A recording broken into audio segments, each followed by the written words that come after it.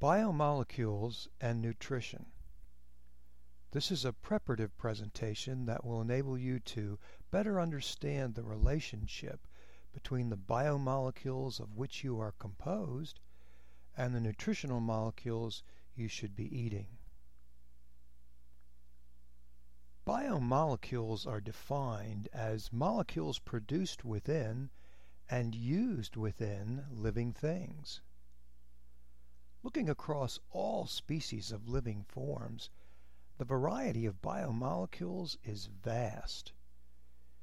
Your text groups them all into just a few large classes like carbohydrates, nucleic acids, lipids, proteins. But it's very clear that many biomolecules do not fit neatly into only one of these classes. Some biomolecules have features of two different classes. Others are not appropriate to any of these four classes. And then there are surely many biomolecules that we've yet to discover, that we're totally ignorant of.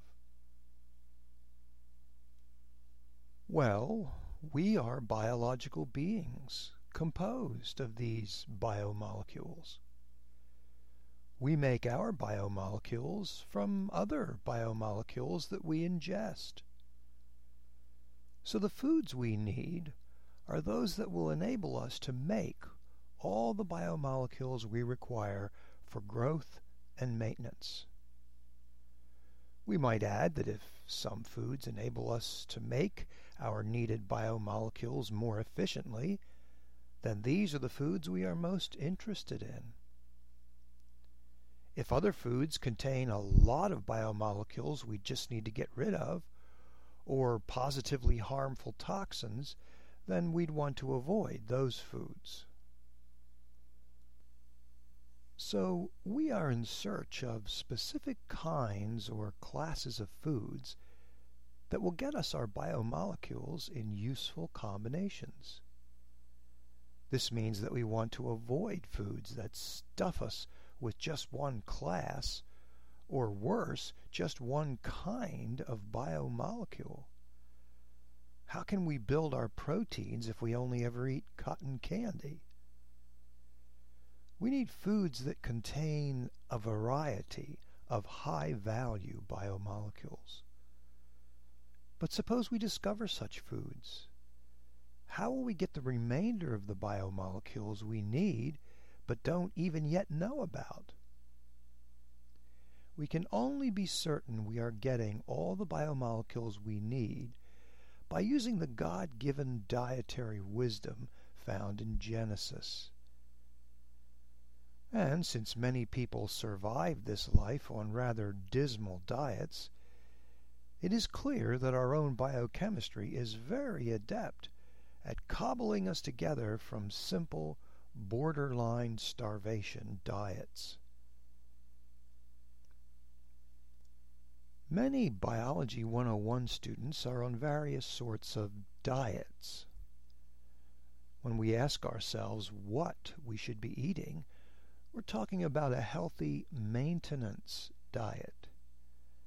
This diet will maximize the variety of biomolecules we ingest, and therefore the efficiency that we experience in converting them into our own biomolecules.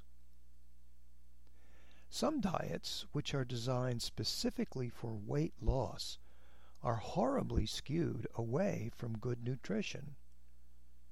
A recent example is the famed Atkins diet that shifts the normal balance of biomolecule intake away from carbohydrates and toward more protein.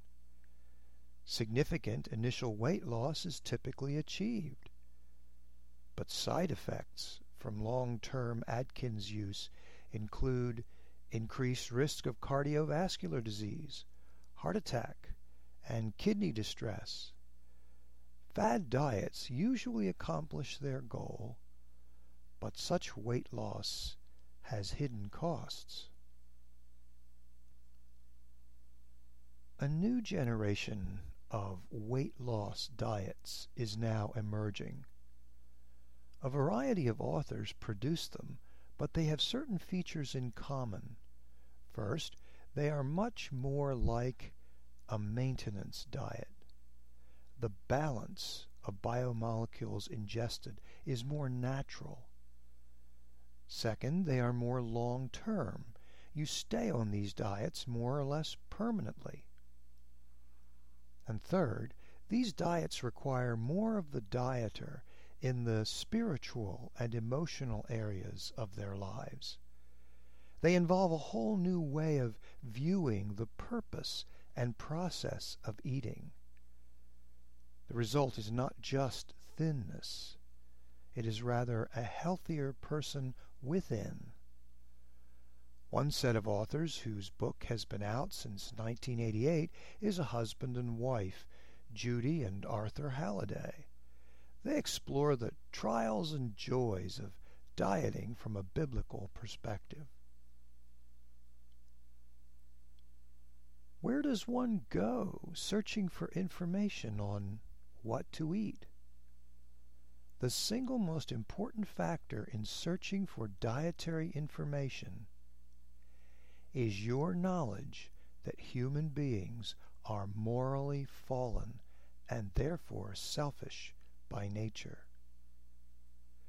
The more enterprising individuals among us desperately want to sell you something.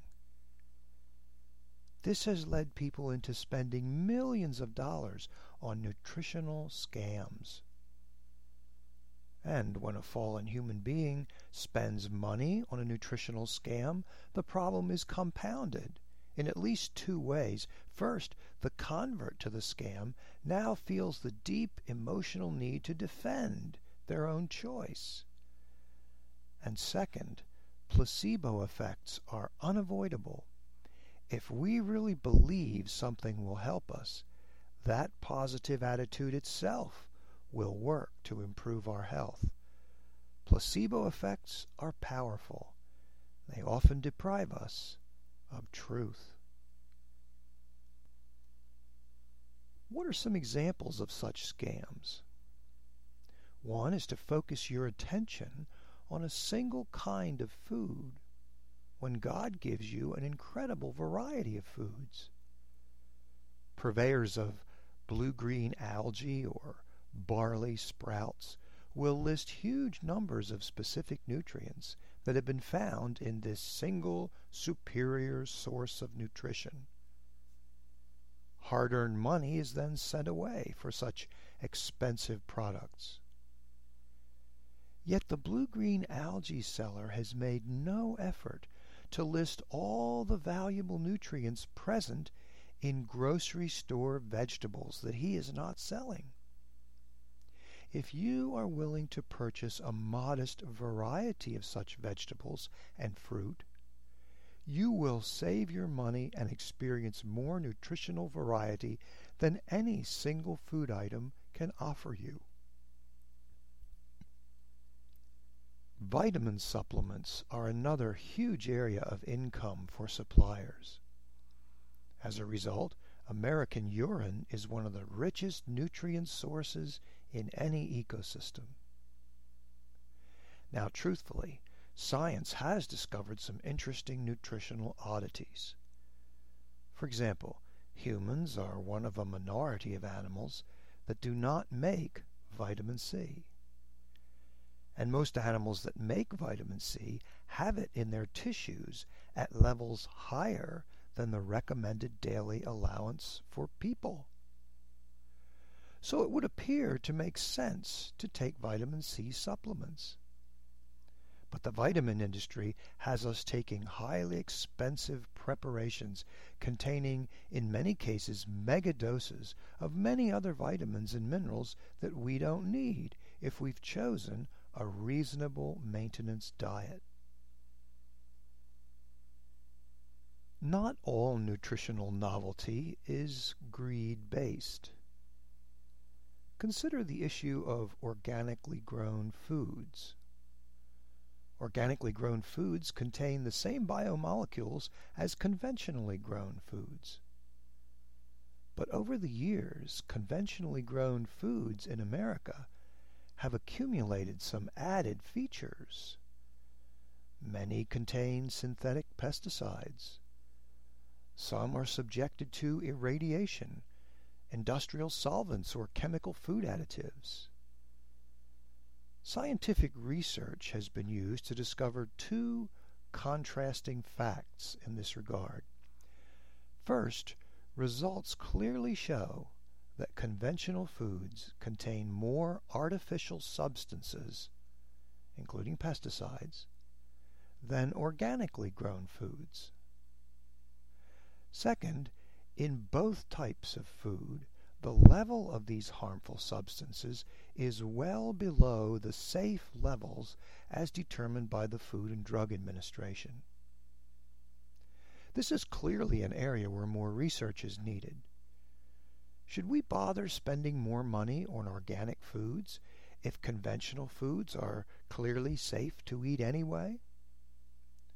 Should we trust a government agency to tell us what levels of pesticides in our foods are unsafe? More study will begin to clarify answers to these questions.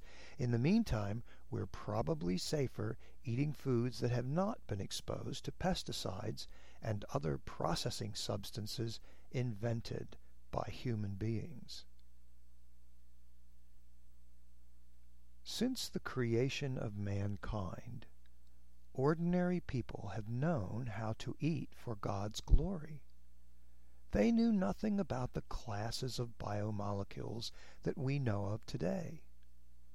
But by embracing God's truth, they knew what to eat and what not to eat. We still have that inspired knowledge today. But some of us have made food into our passion. We govern our lives by it. The supermarket is our place of worship. Our meals and snacks are our devotional life, and our taste buds are our God. We move at their command, and their commands are enslaving. This situation is exploitable. Our food industry has learned how to give our bud gods more and more of what they demand, without much concern for the nutritional needs of the rest of the body. In highly processed foods, the variety of biomolecules is usually lower, while the taste appeal is usually higher. This leads to an even more fundamental question. Why should we eat? As you think about what foods you should be eating, the broad issues of how much food and why you should be eating will totally surround your thinking. They could quickly absorb much of your precious time, and they are very important questions. But so is the issue of what you should be eating. Before you concern yourself with why questions, remember that this is a science course, and science doesn't answer why questions very effectively. Let's adhere to the issue of what we should be eating or not eating. And don't be surprised if our best scientific research rediscovers the divine pattern taught in Genesis 1.